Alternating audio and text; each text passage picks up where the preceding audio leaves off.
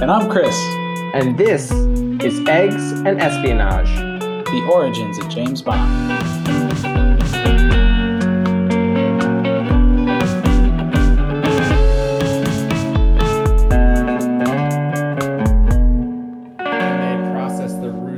And extract the proteins to create something that actually has the mouthfeel and structure of meat. It sounds really bad when you say you can buy it as loose meat substitute. That's my next band name, loose meat substitute. But I honestly don't know how they make it. It's a process. I just love that we incorporated mouthfeel into our conversation. I mean, that's kind of important when you're talking about putting meat in your mouth. Speaking of meat in the mouth, chapter 12. Which is coincidentally called Meat in the Mouth. All of that was a clever lead-in. No, chapter 12 is called The Everglades. Chapter 12. The Everglades. At 5 a.m, Bond and Solitaire slip off the train unseen in Jacksonville. They kill time hanging out in a greasy spoon, waiting for the next train. Bond is in a foul mood. The atmosphere doesn't suit him, perhaps. It's none too glamorous, and even the eggs are disappointing. He passes the time by disparaging America, while Solitaire passes the time by disparaging the elderly. Apparently, there are too many of them in Florida, and they're just the worst. Eventually, the next train arrives, and they're able to complete their journey. Of course, as soon as they step off the train, Solitaire is recognized, Mr. Big is called, and a plan is put into place. All while our heroes are in a cab to the Everglades. They are home away from home.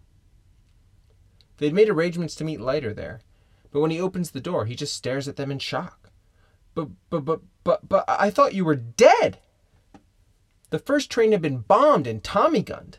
Luckily for Bond, only the porter, the helpful Mr. Baldwin, had been killed. Now that they're all together, Bond introduces Leiter, and Leiter introduces Solitaire to her own room. The boys have some work to do. So, they get to Jacksonville about 5 o'clock in the morning. Hop off the train. It's still dark, and the naked platforms of the Great Florida Junction were sparsely lit. But yeah, basically they just got to kill time. So Bond goes and books the next train, which is at like 10 o'clock. So they got a couple hours to kill. They're pining for some breakfast, and it's good to know that even in the early 50s, there were crappy, greasy spoon diners. And he says, quote, "It was the usual sleazy food machine. 2 tired waitresses behind a zinc counter loaded with cigarettes and candy and paperbacks and comics." God bless America. God bless it. My favorite part is he says, "A door marked restroom concealed its dreadful secrets. Next to the door marked private, which was probably the back entrance." Mm-hmm. What? What dreadful secrets? I mean, truckers use this diner. Truckers. Yeah. Chris, truckers. But they're unimpressed with the stained menu card.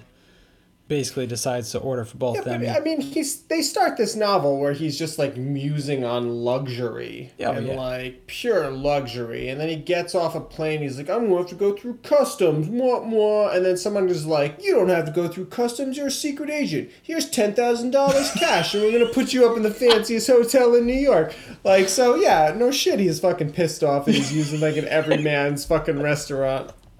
I think you just summarized the whole book. Yeah, so there they are, like eating like an American family, and like, no, it's not cool. So of course, here's $10,000. Sorry, that was good. And so of course you know exactly what he does when he sits down to order food here. Yeah, so he's pretty pissed off by the stained menus, and he orders 2 orange juices, coffee, and scrambled eggs. And scrambled eggs, because of course, remember the name of this podcast. Yeah. Yes, this is the 3rd time in the book that my assumption described an egg order. But he didn't go for the bacon or sausage. Maybe he's being a little health conscious. Also, it's kind of a sad order. Like, could you imagine just orange juice, coffee and scrambled eggs? And then he complains about it before he even gets it. Says the scrambled eggs will be cooked with milk, said Bond, but one can't eat boiled eggs in America. They look so disgusting without their shells. Do boiled eggs in Great Britain look better? Mixed up in a teacup the way they do them here. God knows where they learned the trick. From Germany, I suppose. Why does he throw the Germans at him? And bad American coffee's the worst in the world. Worse than even in England. Yeah, I do agree with that. I suppose they can't do much harm on the orange juice. After all, we're in Florida now. He suddenly felt depressed by the thought of their 4-hour wait in this unwashed, dog-eared atmosphere. Whatever. So he's pissed off about his eggs because he is an egg aficionado. It is actually super important to him. So I do get that. But I don't know why he's feeling so sad just because he has to eat in a diner and wait for the next train. It's like schlub. He's so spoiled that this like minor inconvenience of waiting 4 hours for a train like at a diner with a beautiful woman is like just brutal on his soul. But that's James Bond. He's a finicky machine, right? He's not a tractor that just plows through the dirt. He's a finely tuned racing machine. Yeah. Finely tuned dickhead. Fueled on sheared eggs. So then Solitaire starts talking about the state of America, right? Like their conversation turns to what is America, and particularly they start talking about St. Petersburg in Florida as like the graveyard for America. It's so they start to shit on the elderly here. They absolutely start to shit on the elderly, and they bring up a whole new line of insensitive bullshit, right? Like, total ageism, yeah. Sexism runs rampant in the first book, and he keeps that going here, and then he brings in the racism, but, like, it's not enough. So they start shitting on anyone who's older than 65. Yeah. Anyone who's older than them, really. Like, Solitaire finds it, like, absolutely nauseating. Well, so does Bond, yeah. And Bond just jumps right on board with her description. And then they bring out this term oldster. All these oldsters sitting around on their Davenports gossiping. It's a terrible scene. It's probably why Mr. Big chose the place, because there's not a lot of crime that goes on here. Plus, there's a shipping port, or at least a dock, right? And so he's mainly concerned with, we learn, the smuggling between Tampa and Cuba, and the sponge fishing out of season at Tarpon Springs. Yeah.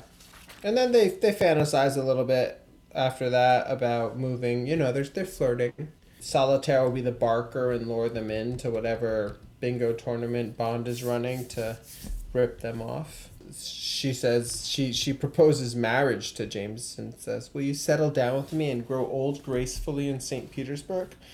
And Bond looks at her critically and says, "I want a long time of disgraceful living with you first." He said with a grin. But what interests me, though, is he's, like, totally willing to have this, like, conversation about marriage with her on basically their third date. She enumerates a little bit more on her role within the big organization. And while she talks about being a prisoner, Mr. Big often called her in to deliver verdicts on people. She, quote, varied her replies according to whether she sensed these people were good or evil. She knew that her verdict might often be a death sentence, but she felt indifferent to the fate of those she judged to be evil. And then she follows that up by saying very few of them were white. Yeah, that's a very weird line. Especially when you're talking about this girl who's like 18 years old just being asked more or less to arbitrarily decide if people lived or died, and then she decides that based on her first impression of them. Not many of them were white, so what is that really saying about her judgments on others? You know what I mean? I don't know. Yeah, I mean, they're keeping that racial tone like very and after this chapter I start to like we'll get to it in the next chapter, but I'm reading descriptions of characters, and I'm trying to, like, understand what's happening in this book. And the very first question I'm asking myself is, are they black or white? Like, what is he trying to tell me about this person? Please just tell me if they're black or white so I know if you're trying to paint them evil or if you're trying to paint them good. It's come down to that. And it's like, it screws with you, yeah. Yeah, and I'm catching myself doing this and like, that's fucking gross. But like, this is what I've been taught by this book 113 pages in to do. Yep. Or Baldwin. But I do like, so Bond is kind of thinking about all this and making notes, and he's trying to be careful not to let her know that he already knew some of this because he's such a gentleman. Mm-hmm. He says he was careful to divulge a little of what himself knew or guessed.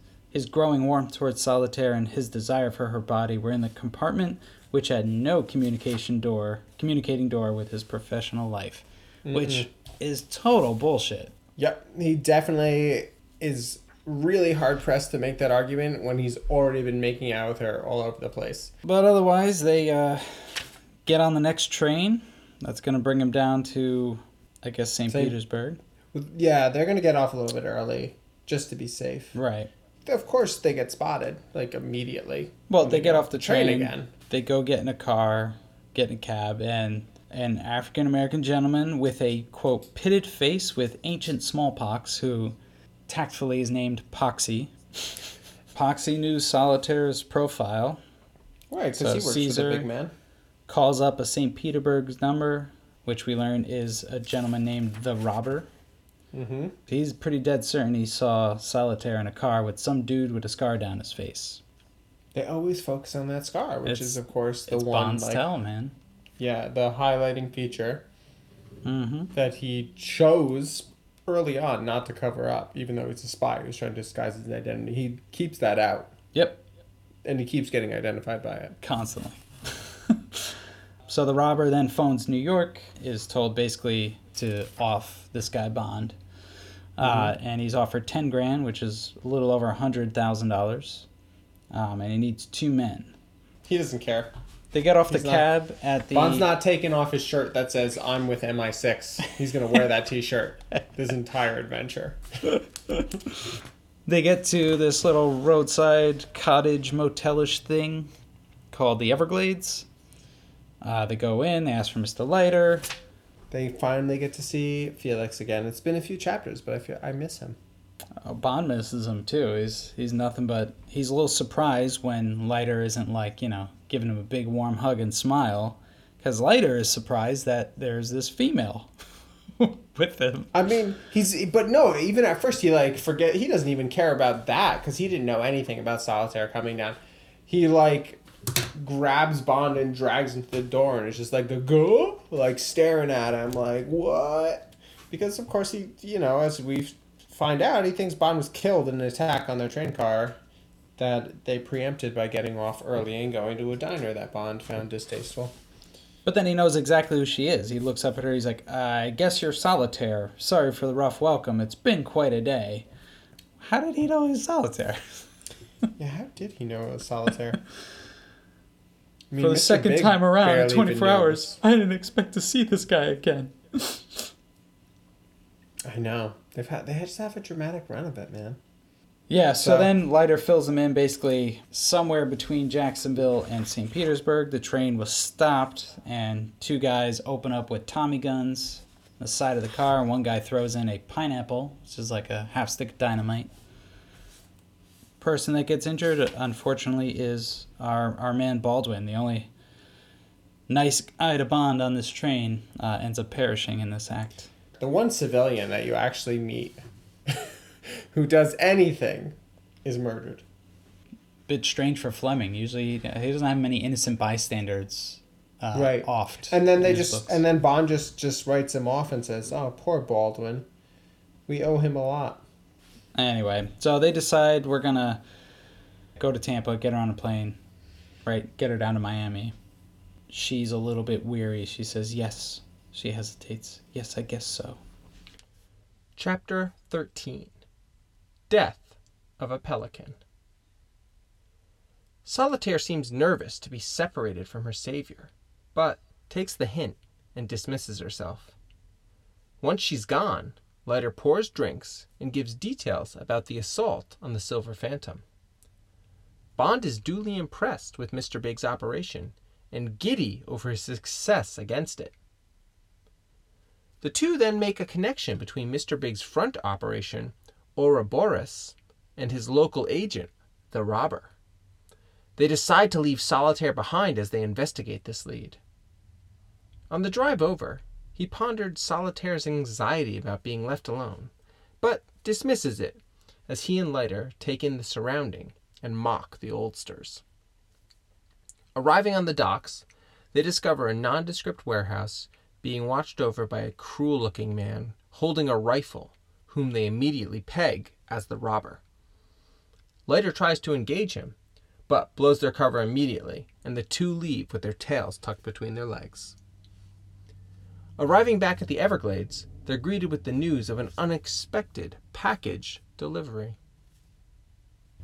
Yeah, and so as this chapter starts, they're reunited with Leiter. They have a couple of rooms at the Everglades little cottages, and almost immediately Leiter ditches the girl. Yeah. And pulls her out and is like, "Oh, so we're gonna switch rooms. Bond's gonna stay with me, and you're gonna stay in your own room." And I like the way Fleming phrases it though. Leiter says, "Guess you'd better take James's room, and he can bed down with me." So sensual. I know.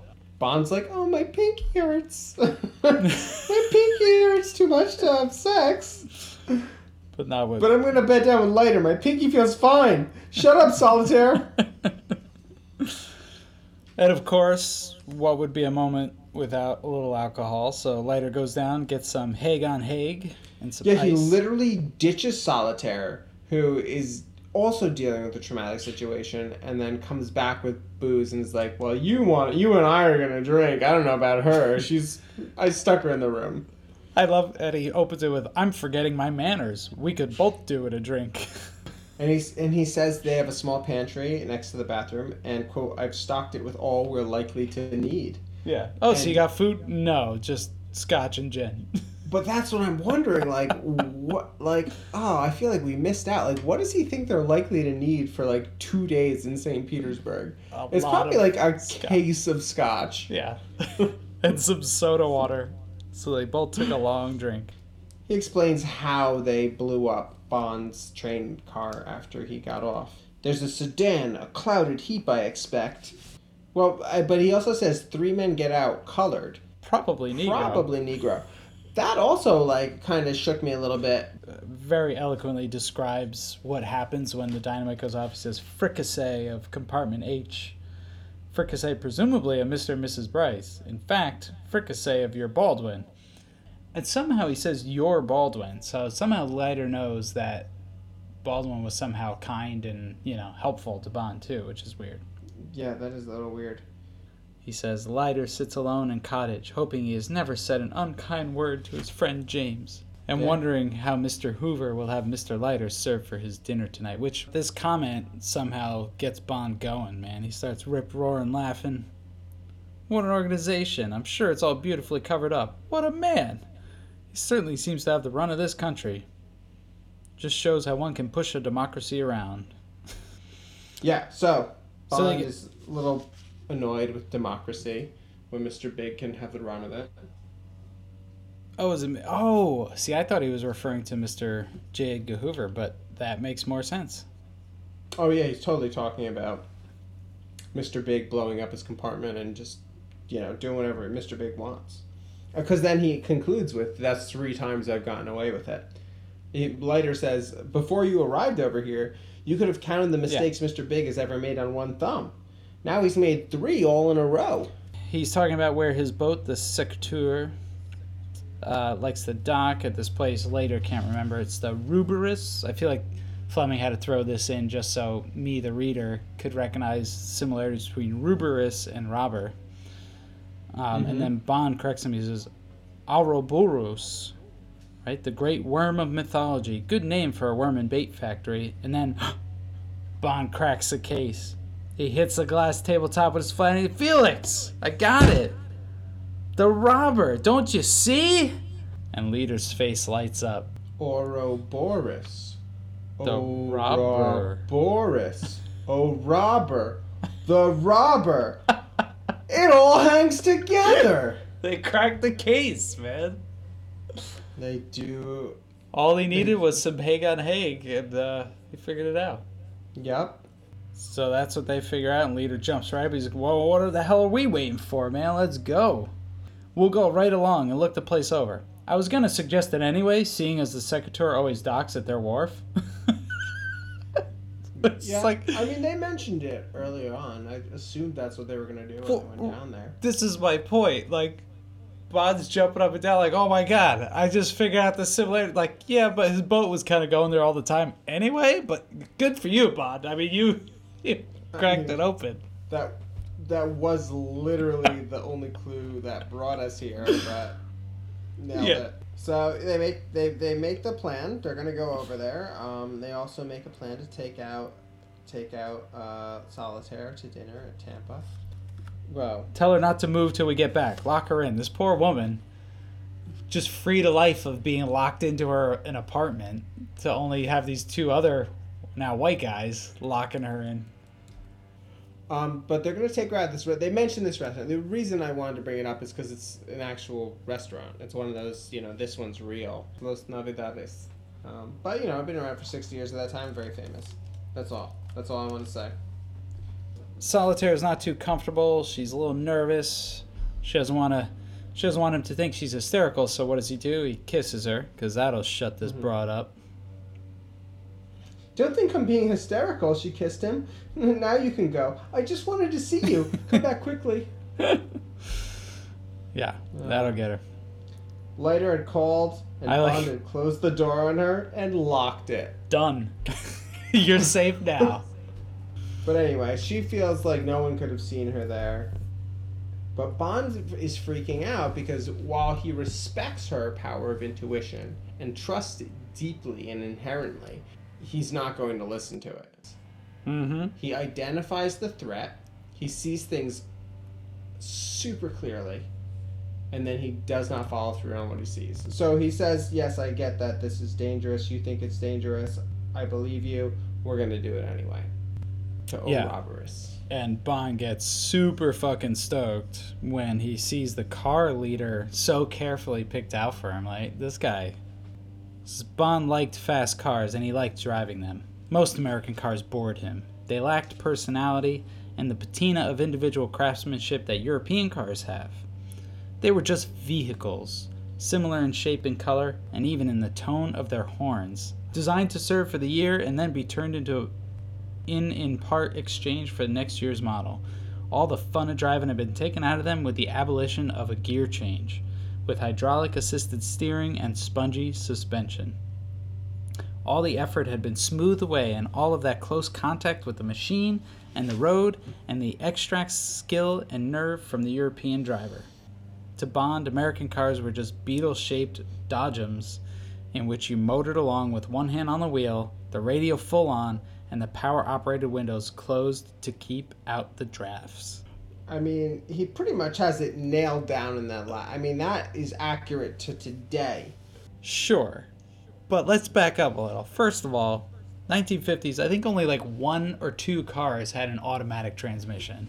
Yeah, he really jumps ahead. He throws in like all of the stuff that's going to take like another 25 years to like be ubiquitous. The vast majority of cars are still stick shift by this point. I mean, he even bragged about it in the beginning, the very first chapter. He's like, "Oh, Dynaflow gears, it's so amazing!" Like, right. And then he's picking on power steering. Who's sitting there going, "My God, this is way too easy to turn my fucking car"? He's got to shit on America about something.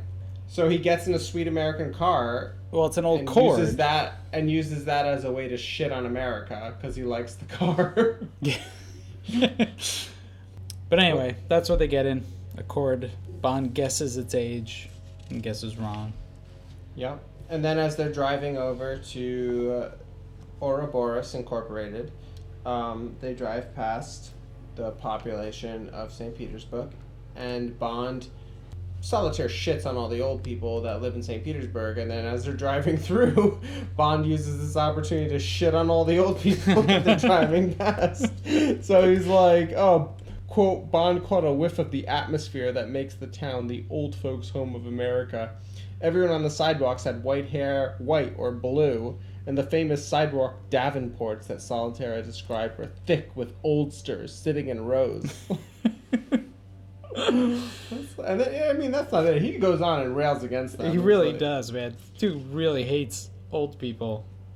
I mean, and then it gets even worse. So they drive past a bunch of old people, and then he sees a clothing shop that reminds him, oh my god, there's not only old people here, but there's, like, women getting pregnant and having babies. It's for maternity clothes. This is the worst goddamn place in the world. And then he says, let's get away from here. This is really beyond the call of duty. Yeah. Pull the lid down, said Leader at Bond's exclamations of horror. Quite painful to him to be reminded of his own mortality, and to be reminded that he likely will never reach ripe old age to sit in a Davenport in a Truman shirt, because he'll be murdered. Yeah. So they head down to the wharfs, the docks, to Ouroboros Inc., live worm and bait merchants, coral shells, tropical fish, and wholesale only. Hell of a name for a company. Oh yeah, rolls off the tongue. And they see a man sitting in front of the warehouse in a chair. Cleaning a rifle. Cleaning a rifle. God bless America. He's cleaning his Remington 30. And then this is what I was talking about earlier. This is where I was reading along, and I'm like, so he's first described as a man cleaning a rifle. I'm like, okay, it's probably a bad guy. So anyway, they eventually described his complexion was the color of tobacco dust, sort of a yellowy beige, and I was like, what the are you talking about? I don't know who this person... Anyway, so they do what any good secret agent would do. They just totally wing it. They go in with no plan. They, like, wander past him and try not to look at him too hard out to the end of a dock, and they see a pelican. They kind of scare the pelican, and it flies away and grabs some fish, and then they watch it, and they head back, past the warehouse again, and they're, like, trying not to look at him too hard. And then Leiter comes up with, like, a great gambit he's going to get in there. Mm-hmm. He's going to, like, break the ice. By offering some money. Hey, you the manager of this wharf? Yep, said the man without looking up. Wonder if there's any chance of more on my boat here. Basin's pretty crowded. Nope. Leader took out his note case. Would 20 talk? Nope. And then he spits directly between Bond and Leiter. Hey, now you watch your manners, Leader says. He looked up at Leiter. He had the, quote, small, close-set eyes as cruel as a painless dentist's. Ooh. I like this culture they live in where the dentist is a villain. Yeah. Beady-eyed little villain. And then, of course, this all falls apart because they're such bad spies. They never put any effort into anything and, like, try to, like, do it right. No. And so the guy asks, what's the name of your boat? The Sybil. The obvious next question. Yeah, Leiter throws it. And the guy says, there's no boat in the basin named the Sybil. Of course he knows. It's his goddamn job to know. He lives there and, like, watches boats in the basin as, like, that's his, like, life. But Leiter's like, I'm gonna bluster through this. Of course it's there, you idiot. You're blind. Been there a week. 60-foot twin-screw diesel. White with a green awning, rigged for fishing. And the robber, like, passes the gun from one side of his lap to the other across both of them in the most ominous move you could possibly do. He, like, slow motion scans the gun across and they stand there and take it because what else are they going to do? They put themselves in this goddamn retarded situation with a guy with a friggin' rifle. The man sat lazily looking down the breech. So he just kind of very nonchalantly fires off a round, knocks the pelican out. And Bond's like, what the hell did you do that for? That's an endangered species at best. No one had any problems with that bird. And the man, it's Baldwin. It's Baldwin all over again. You killed Baldwin, you monster. Oh, Baldwin, I let you down. Bond's got a soft spot for pelicans, man. He's not a... Yeah. And so, because they're spies trying to accomplish a mission, Leiter continues to randomly threaten him now with the ASPCA. Ooh. You're gonna get the job done, Leiter. bring the ASPCA in on this guy. That's going to get you to the heart of Mr. Big's operation. It's not even sloppy. If the FBI, the Secret Service, and the fucking CIA can't bring this guy down, wait till we get the ASPCA out here. They're going to get him. And the robber's like, oh yeah? How about you be prosecuted for trespassing, man? Yeah, and then he's like, get the fuck out of here. I can see you both got guns, you idiots. I can smell them. You come around here again, and I'll plead self-defense. How about that? Sybil my ass. I love that. And then his last line is like, literally like, you made up a boat, like, fuck you. And he like slams the door in their face. And granted, Leiter does seem abashed at this and does say round one to the robber. So he does admit defeat. You don't even know if this guy's the robber. He was just a dude sitting there cleaning a gun. Yeah, but he had robber written all over his beige tobacco-colored skin, face. If he wasn't the robber, it's a blood relation, says Leiter. Yeah. And then as they're getting back in the car and they're driving, Leader's like, by the way, hope you like the rooms I got for you. Fine, says Leader. It just occurred to me that you two might be hyphenating. Does that mean having sex? Is that the 1950s ways of saying smashing? Yeah, I don't know. And Bond says, you're reading too much Winchell. I love this little tete-a-tete. And Leader's like, that's a delicate way of putting it here. He says, don't forget the walls of these cottages are pretty thin. I use my ears for hearing with, not for collecting lipstick. Basically, because what we learn is Leader sees a little bit of lipstick rubbed on Bond's ear. Mm-hmm. And Bond's like, you lousy goddamn sleuth. But anyway, they get back to the thing, and ominously, the owner of the cottage says, hey, by the way, we don't appreciate music around here. And Leader's like, what are you talking about? She says, oh, the big radiogram you had sent around. The men could hardly get it through the door. So the chapter ends. Boom, done. What's in that radiogram, you may be asking yourself? Well, you're going to have to wait until the next time. Eggs and Espionage is mixed, edited, and emphatically produced by Flashback Productions. Music in this episode is by Loose Meat Substitute. Who else? Thank you for joining Ian and I in this first half of Season 2 as we explore Ian Fleming's Live and Let Die, the second novel in his James Bond series. Coming up in the second half, to be released soon, Leiter makes some questionable decisions, forcing Bond to go it alone in Jamaica. James gets himself into shape with some Rocky-style beach montage as he prepares for some dangerous night swimming. Will Bond be able to avoid the fate of so many other Secret Service agents? Find out soon on Eggs and Espionage, the origins of James Bond.